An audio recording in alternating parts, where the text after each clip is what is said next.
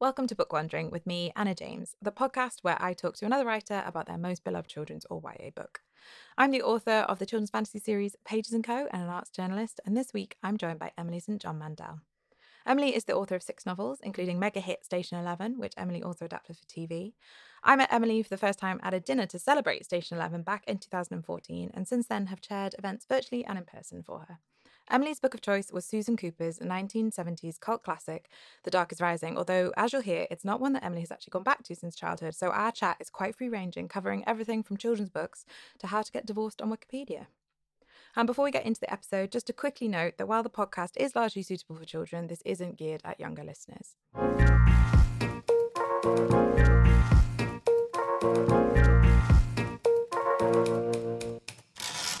So, welcome, Emily. Thank you so much for coming and being a guest on Book Wandering. I'm delighted to have you.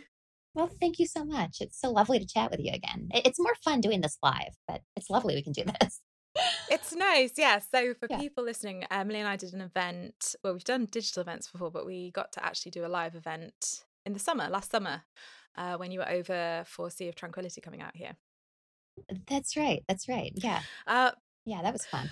And I'm sure we will get on to your books, but the book that you've chosen to talk about to start with is The Dark is Rising. So I guess just to kick off, I'd love to hear about why you picked that and how you first encountered it.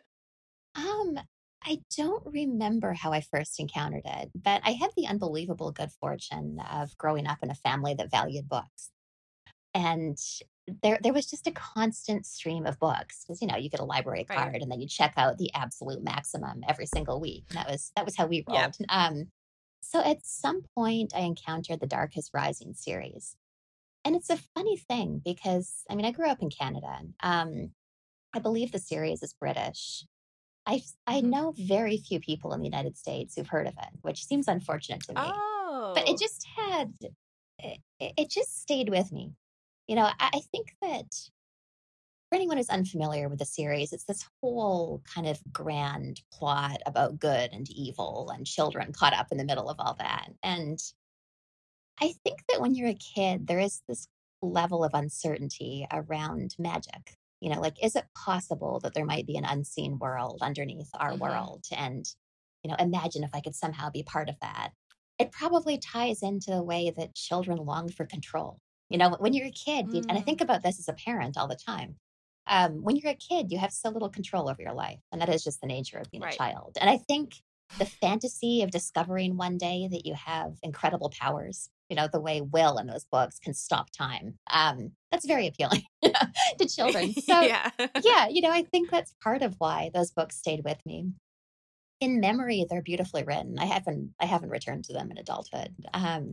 But yeah, there's just something about the drama and the atmosphere. And also, this will not resonate with your listeners, I'd imagine, but the sense of foreignness about them because they're British. And I was a kid growing up in rural British Columbia, and it was always something I really enjoyed, reading books that were set in a country that was quite unfamiliar to me. So that was, they were just, they've just stayed with me as just a kind of lovely and memorable reading experience.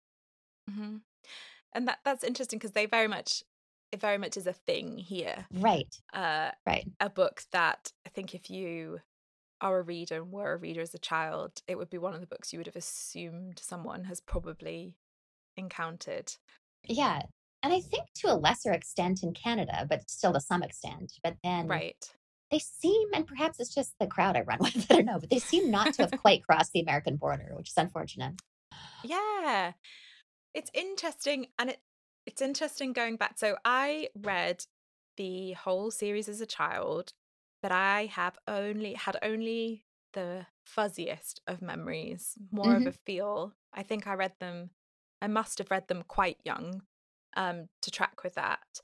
And that was one. So I reread The Dark is Rising, which is technically the second one, but very much the one I believe so. that I think is the one that people think of. Obviously, it's where the title of the series comes from. It can be read as a standalone. I found it a very curious experience reading it back, especially as someone who's now writes books. Right. Because it really breaks a lot of rules. And it's very, well, as you mentioned, like Will, it's very chosen one, which I am not against in principle at all. Hmm. But Will is very much a chosen one, and also a lot of his knowledge is it's not really earned. Oh, that's interesting. He reads a magical book and he just knows how to do everything. Right. Which I feel, and that's even the finale when the hunt is summoned. Will helps summon the hunt, but he doesn't go on the hunt. And he is actually in the field with Merriman dealing with Hawkin, Uh-huh. the servant who, well, the hunt actually just off page goes and like deals with the dark.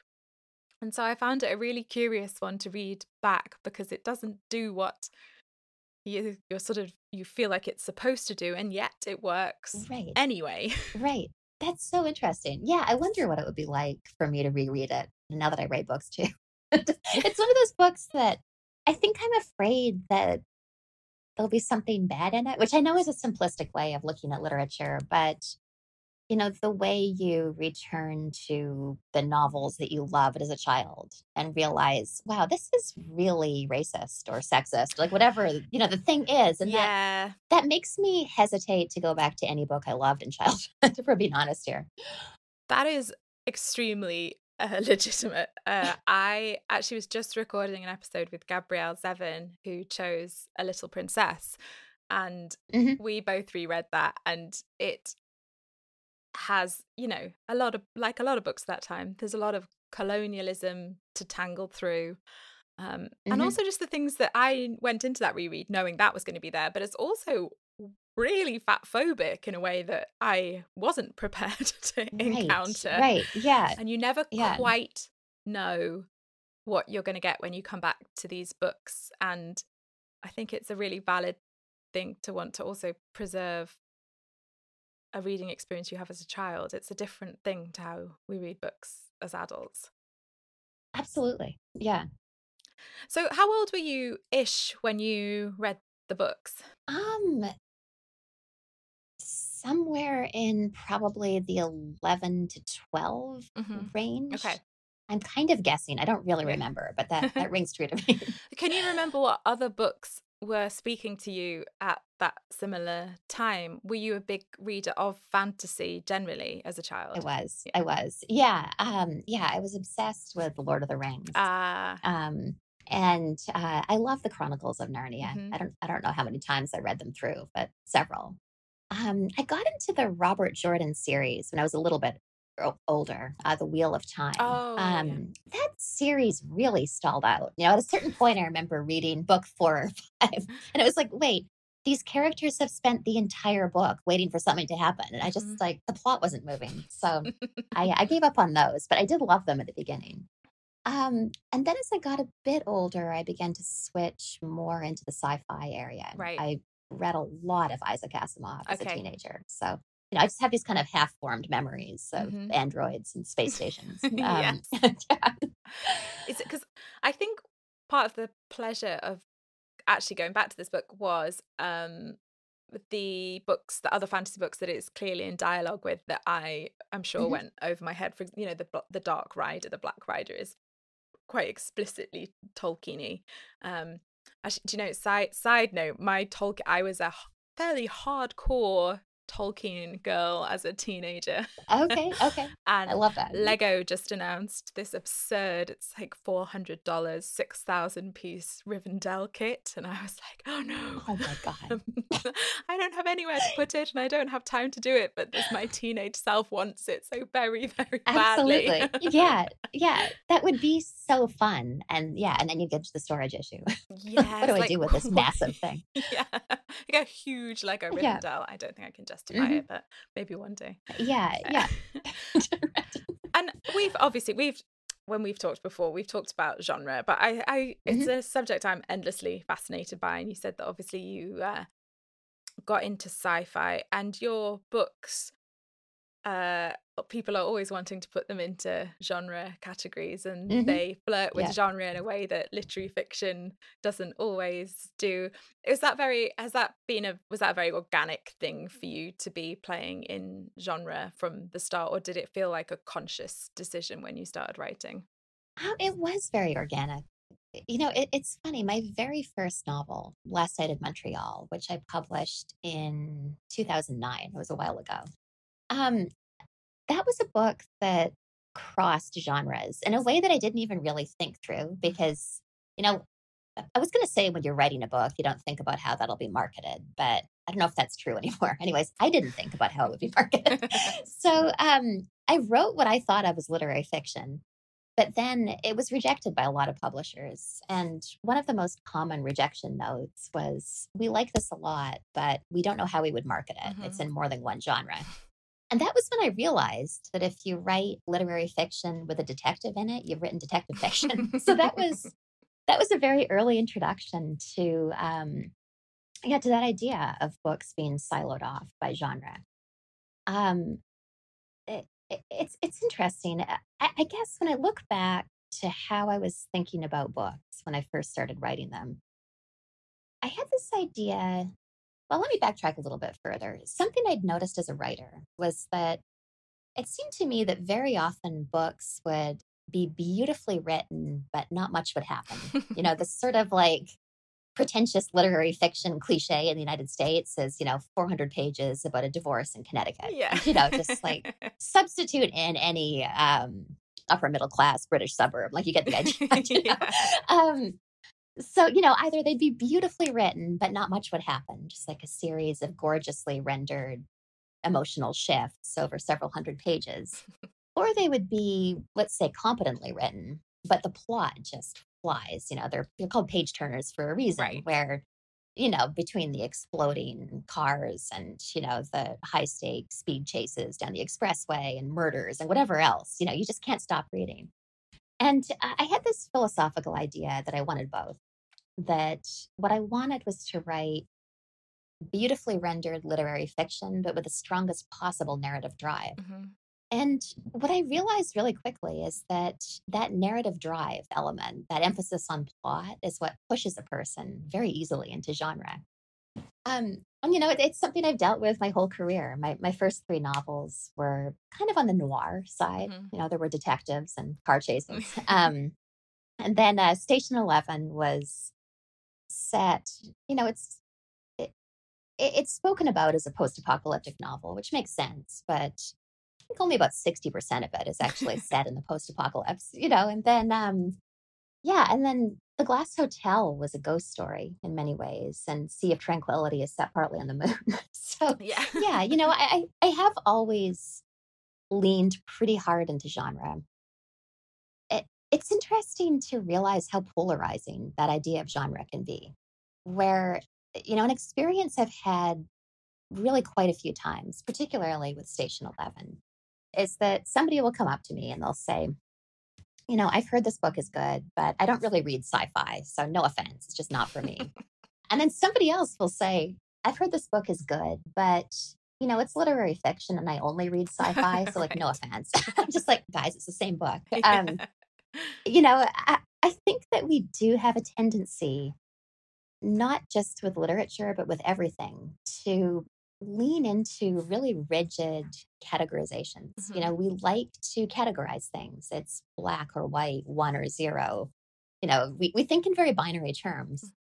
An idea that I personally really like with regard to genre is that a book can be more than one, which sounds obvious, but isn't always. But, I find that to be a kind of expansive way of looking at it, Mhm. that a book like Sea of Tranquility, that's literary fiction. It's also sci fi. It's also a detective story. I'm sure I could come up with a few other labels in there, but that's an idea that I love that, perhaps we could move away over time from thinking of genre as being a mutually exclusive arrangement. Right. So much of that is probably, like you say, there's a human nature to want to categorize things.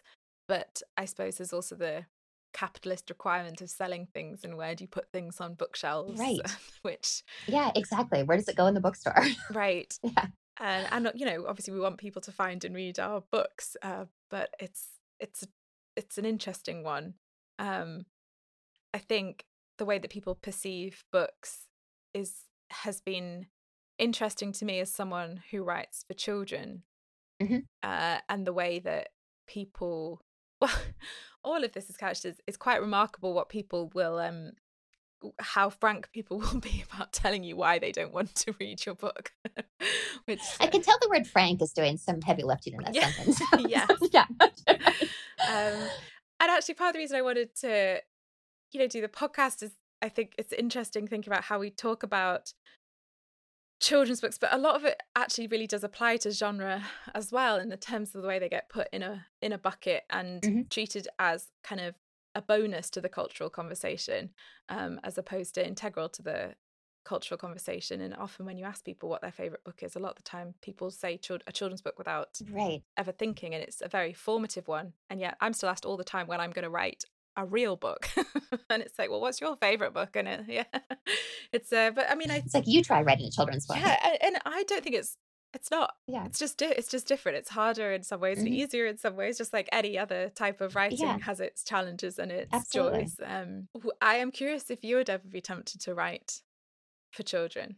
Um, it's not a genre that speaks to me Mm-hmm. as a writer.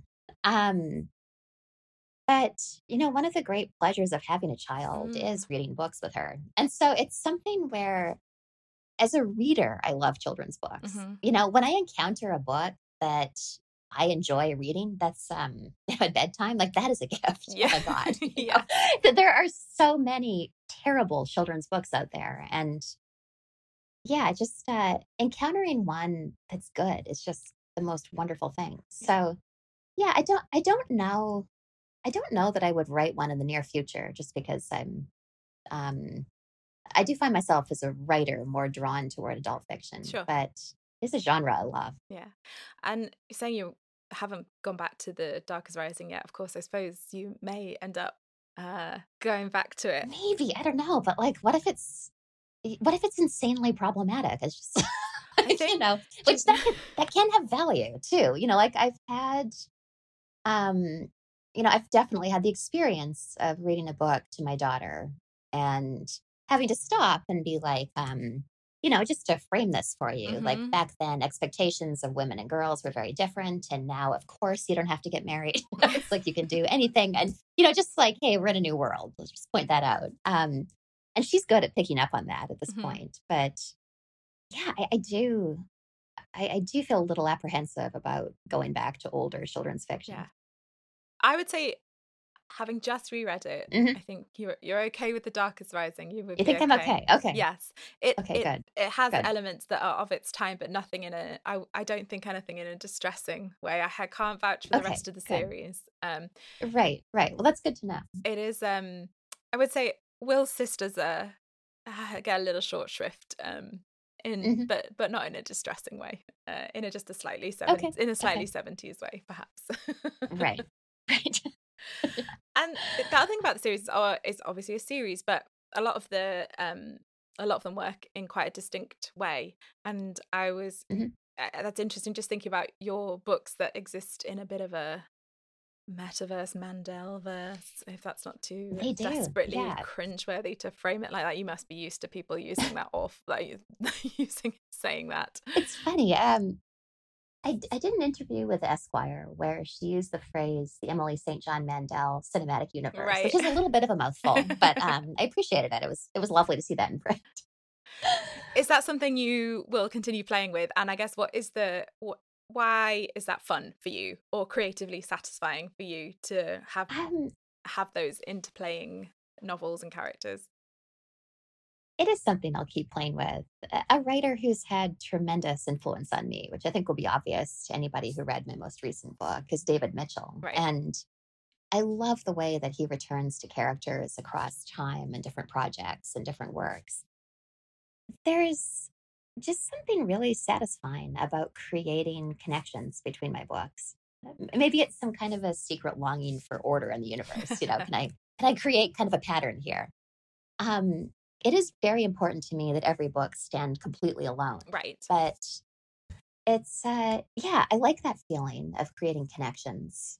Also, sometimes I just fall in love with individual characters, which is why Miranda and Leon are in the Hmm. Glass Hotel after Station 11, and why Vincent and Morella are in Sea of Tranquility after the Glass Hotel. Hmm. You create a character, and that takes a lot. It takes a lot of effort and time. And Sometimes I just find I want to see more of their Hmm. lives, or perhaps just a different aspect to their lives. Hmm. And pulling them into a different book can be kind of an interesting exercise in that. Yeah.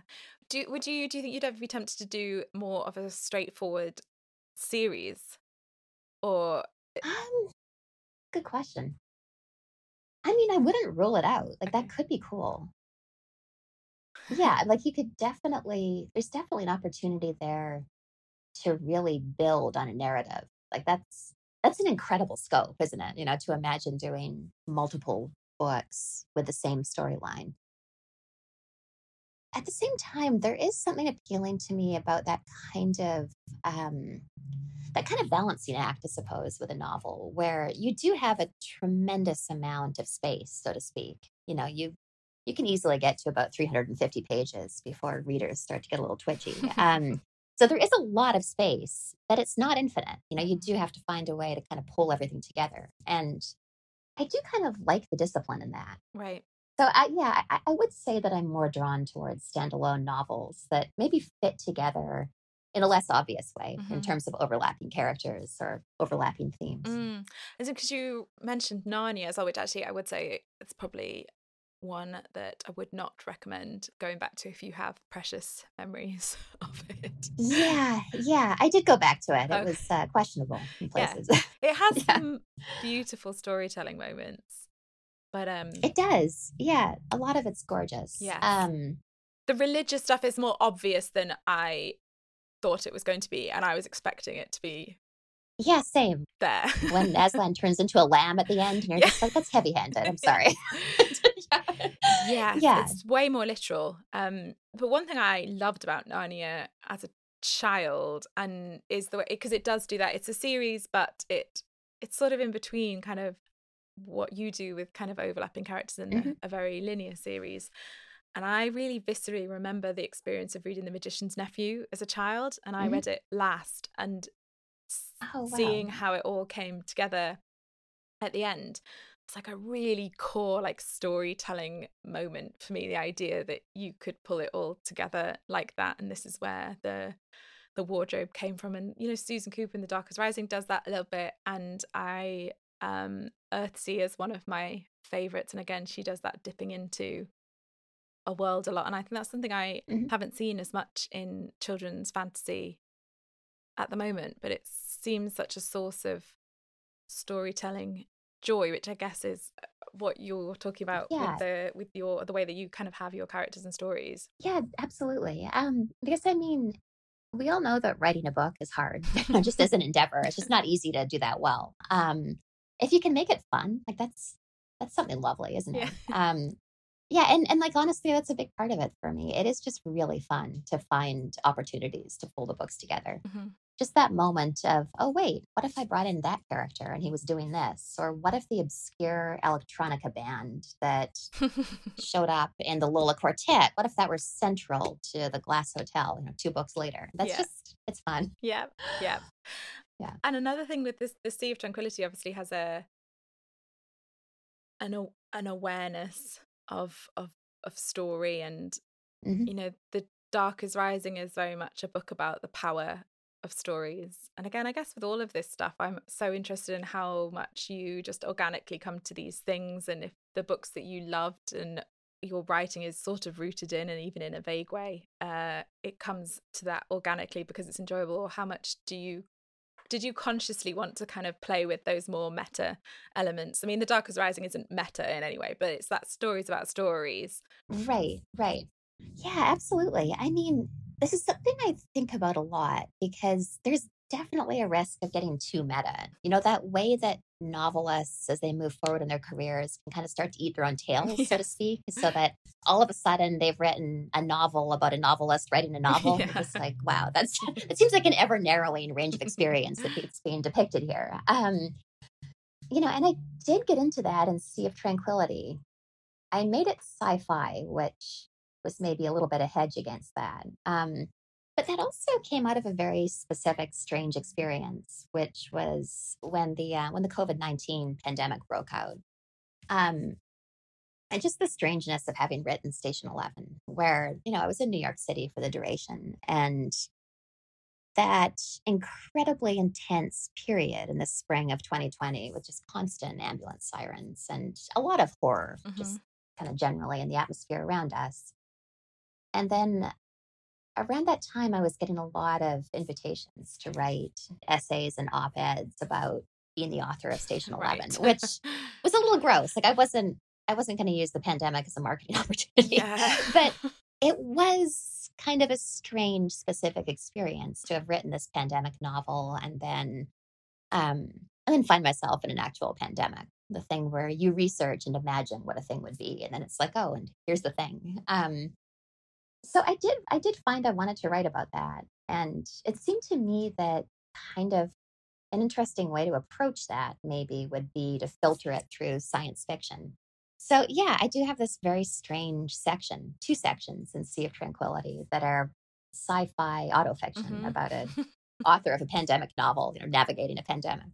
And as you say, autofiction, you presumably have a lot of people taking those extremely literally. Did you have any words, I do. references to publicists and other guests Hmm. and the uh, joys and challenges of being on tour? Because you obviously are Hmm. very happy to say it's autofiction, but it is, you know, But autofiction. it's also, yeah, yeah. Yeah, it's funny. It was an interesting exercise and also kind of valuable to me as a reader, just to see how much of a life is not in autofiction. Um, there are aspects of that character Olive's experience that are completely fictional. Sometimes quite obviously so, as in when she goes home from her book tour, she's returning home to a moon colony, which I Right. don't live on the moon, just to clarify. There's a scoop for you Uh, all. yeah, exactly. Right. Scoop for readers. I'm in Colony too. Yeah, but then other aspects of her personal life are quite different from Hmm. mine. At the same time, though, a lot of it is completely autobiographical.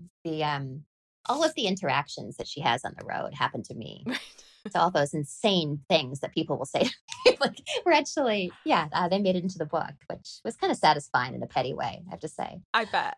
Yeah, so it's a very strange mix of fictional and not. Hmm. And I think speaking of, hopefully this is okay to ask about because you Mm. talked about your interview, but I think you had a brief, delightful moment on the internet where you I tweeted, did. I got in a fight with Wikipedia. That was yeah, really funny. and were well. Could you tell us? I thought it was again. It's I was almost sad that you'd already written Sea of Tranquility because I feel like it would have made a delightful You were addition like, to this would be Olive's. autofiction. Yeah, yeah. Right. Right. Um, yeah. So, um, Wikipedia pages, I'd say, I think you could reasonably say they vary in terms of accuracy. Yeah, And mine was a little bit of a time capsule. right. I was married for some time, and then the marriage ended in April. The divorce was finalized in November. And then I can't remember when the Wikipedia thing was, a month or two later. I realized like that my ex-husband was still showing up as a spouse on my Wikipedia page, which I didn't love that that was inaccurate. It was also, it seemed to me a little awkward for my ex-girlfriend, for my girlfriend, I'm sorry, that, if anybody were to look me up, Right. they would think she was dating a married woman, which is Right. kind of weird. So, yeah, so I was trying to get it changed. A Wikipedia editor told me that I needed to have an interview where I talked about being divorced, which just sounded miserable. Like, who wants to do that? And also, it was months until the paperback publication of Sea of Tranquility. Right. So I thought, okay, can I just solve this problem on Twitter? So I went on Twitter and I thought, well, I am followed by a lot of journalists. So I tweeted something to the effect of, friends, did you know that if you have a Wikipedia page and you get a divorce, you need a citation to get that corrected? So, I said, all I want for Christmas in summary is for a journalist to do an interview and just ask if I'm divorced. And so I got results within about 2 hours. It was amazing. I got this, I got an email from this guy at Slate. The subject header was, I would totally interview you. And yeah, he asked a series of questions, including, so are you still married? Yeah. So yeah, it was kind of amazing to get to clear that up so quickly. Yes. But it did start this kind of strange thing behind the scenes where For the next, I want to say the next month or so, my Wikipedia page was in constant movement. It was getting Oh, changed several times a day. So it was kind of interesting. People would take my ex husband's name out of that biographical box on the top.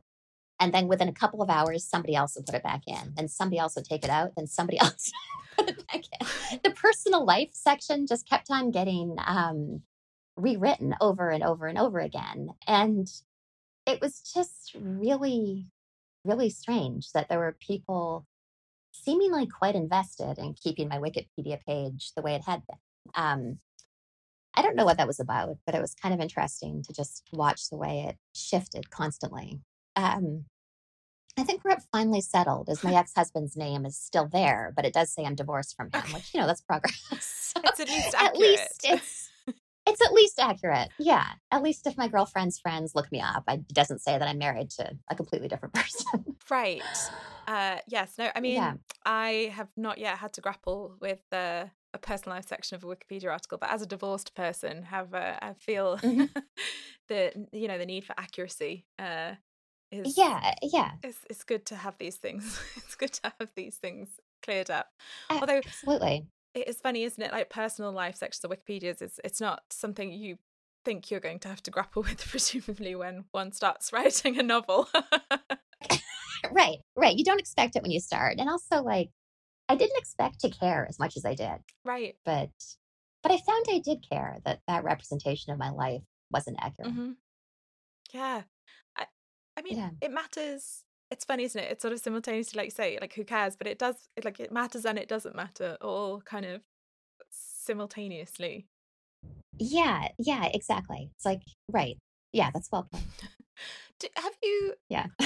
Do you feel, in a general sense, because obviously being an author, especially one who's sold a lot of books, the way that Hmm. you are asked to be and share what you feel comfortable sharing, is that something you feel comfortable with generally? Has that shifted? Has it become just a requirement that you feel you sort of have to make peace with, or is it something that how has that relationship to that shifted as you have, I suppose, become more Right. and more in the public eye? It hasn't, like, I've definitely had moments where that's felt uncomfortable, where at this point, I'm very comfortable with saying no to requests that Right. I don't want to do. But, that's not the case when you're starting out. And I do remember feeling a lot of pressure, which I think I hate to say might be somewhat specific to female writers, to churn out personal Right. essays. And it makes me feel a little bit hypocritical to say that I don't really write personal essays because I do often enjoy reading them. Right. They're often really interesting, these glimpses into other people's lives. But I always struggled with that kind of a loss of privacy. Hmm. It's like I keep a journal and nobody else reads it. And that's kind of what I'm comfortable with in terms of writing about my life. At this point, nobody's asked me for a personal essay in a very long time Okay. because I think Yeah. that I think my publicists know that I'll say no to them. I've Yeah. turned down a lot. Yeah. Yeah, so that was one very specific thing that I did have to grapple with at a certain point Hmm. of, you know what, I feel miserably overexposed if I partake in this form. I'm just not going to do this anymore. Yeah. And that can feel a bit scary because it is so hard to find attention for your books when you're just starting out. And you think, well, but what if this is the thing that gets me a few more readers? Well, maybe it's not Yes. worth it, if it makes you that unhappy. Well, quite.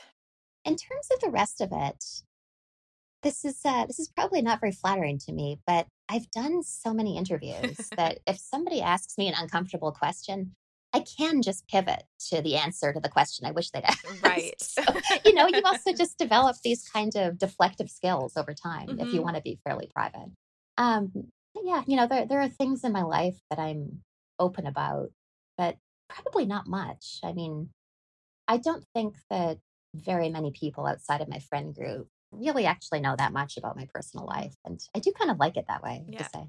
Yep. Yeah. And just can have Olive, who can be the Right, exactly. Yeah, we can talk about Olive's life hmm on the moon. yeah. Yeah. And I guess going back to sort of the Darkest Rising generally, but just sort of the books that kind of make us specifically. Um, I'm interested in the books that you feel like you are in conversation with. If you feel like there are books that you are explicitly in conversation with, you mentioned Asimov, and I quite enjoy being able to see the books that I feel like, and not in a Mhm. derivative way, very much like we're all riffing on the books that we've read and have made us up either consciously or subconsciously, are the books that you would say I am specifically in conversation with this book when I write. I'd say the most obvious, or the one that comes most readily to mind for me, is The Road by Cormac Right. McCarthy, which, I truly loved that book and I have a lot of admiration for it. I wouldn't read it again because you don't need to have that experience twice. Yeah.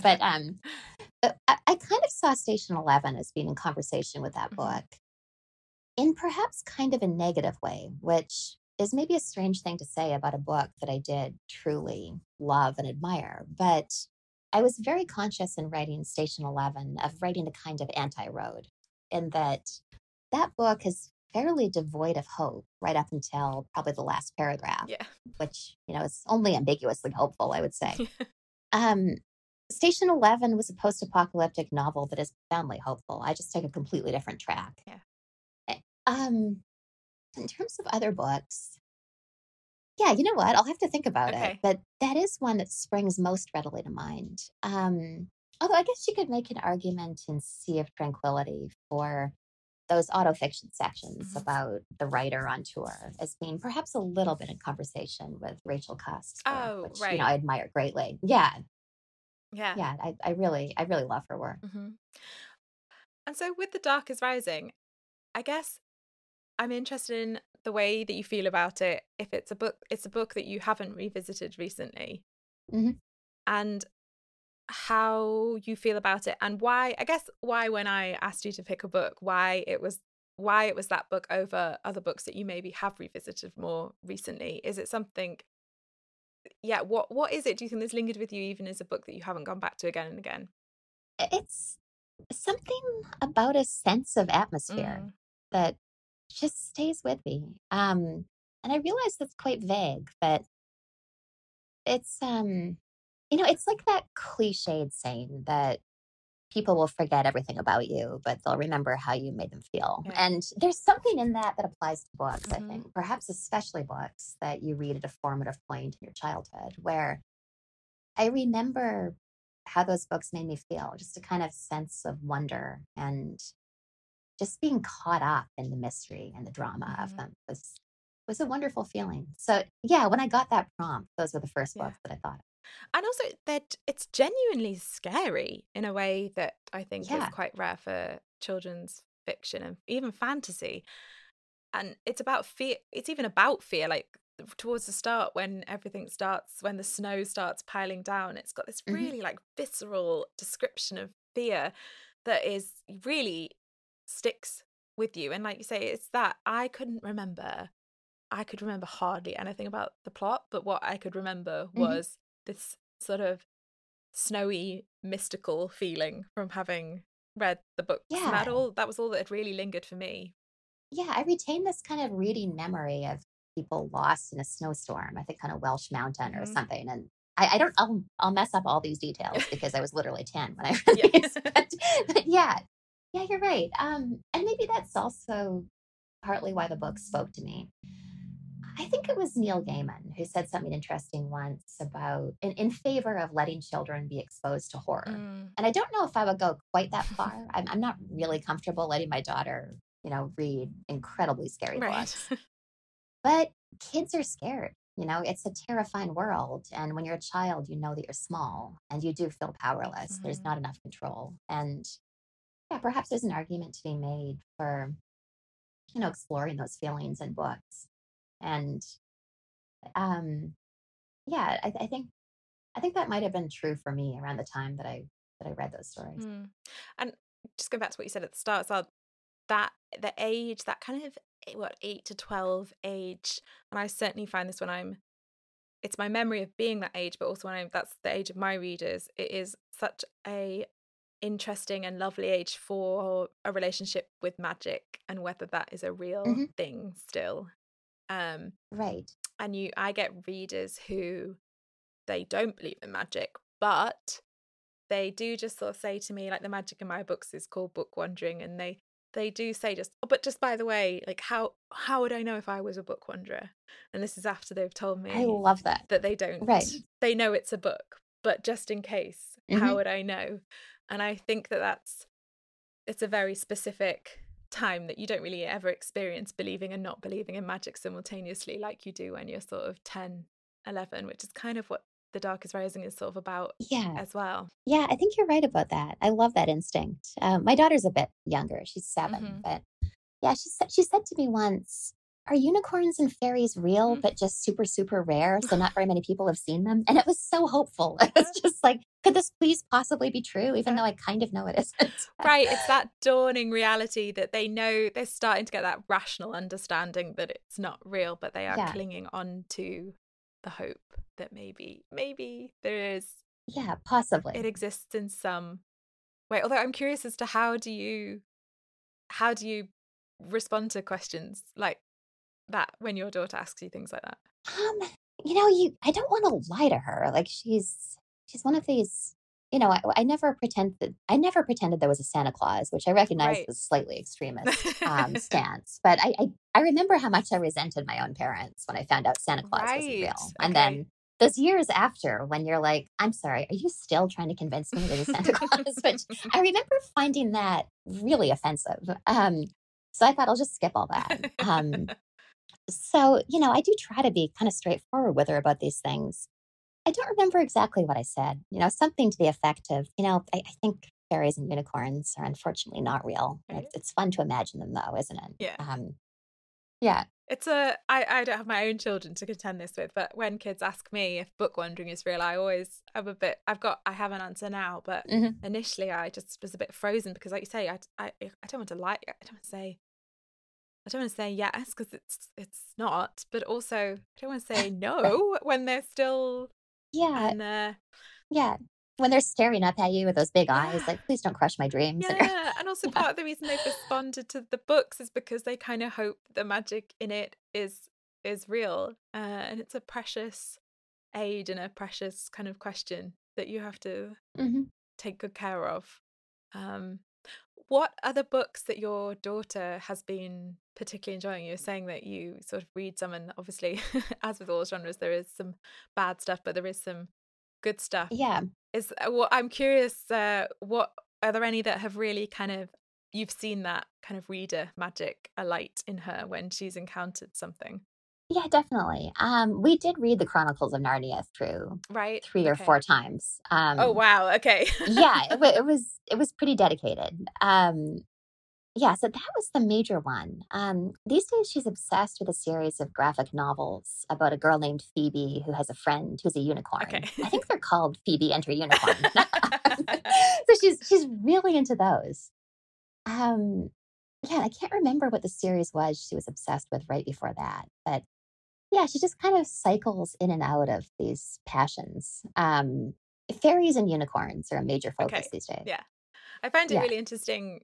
It's interesting seeing what people respond to and children respond to, and how things like Narnia, however much you read, there is that kernel of magic in them that captivates children of every generation, yeah. despite to an adult size how ridiculous at times I they know, I are. know.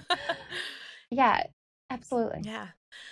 Awesome. Yeah, Well, thank you. um, I it's been such a pleasure. if you ever do revisit it, or your daughter picks it up and you end up reading it with her, you must report back on how you find it as an adult. Okay, I think sure. you would be safe. I think it's not one you need to worry about anything problematic in, but it is a curious one in Okay, how, yeah, how many rules it breaks, or just is uninterested. It's not even right, breaking, it just seems really uninterested in doing what the sort of rules are, but it's still right, right. utterly mystical and magical in a way that's, well, a testament, I suppose, to how what a good writer. I think if So I they're handed just a really book good in, books. yeah, if I handed a book in that just had a character that just learned all the magic by just sitting down and reading a book, and then they knew everything, I Hmm. know with 100% certainty that I would not manage to have written something that still was a really good story like Susan Cooper has. Right. Awesome. Well, thank you. Thank you so much. It's been lovely. Thank you. It's lovely to see you. Thanks so much for listening to Book Wandering. You can find out more information about Emily and her books and what we talked about below, and you can buy any or all of the books we chatted about via my bookshop.org page. If you enjoyed the episode, I would really appreciate you spreading the word, sharing it online, telling your friends, or leaving a review. You can find me at A Case of Books on social media, or you can email me at annajamesauthor@gmail.com. Podcast is produced by Adam Collier with artwork by Hester Kitchen, and next week I'll be chatting to Juno Dawson about the point horror book The Forbidden Game. So do come back then and listen, and until then, happy book wandering.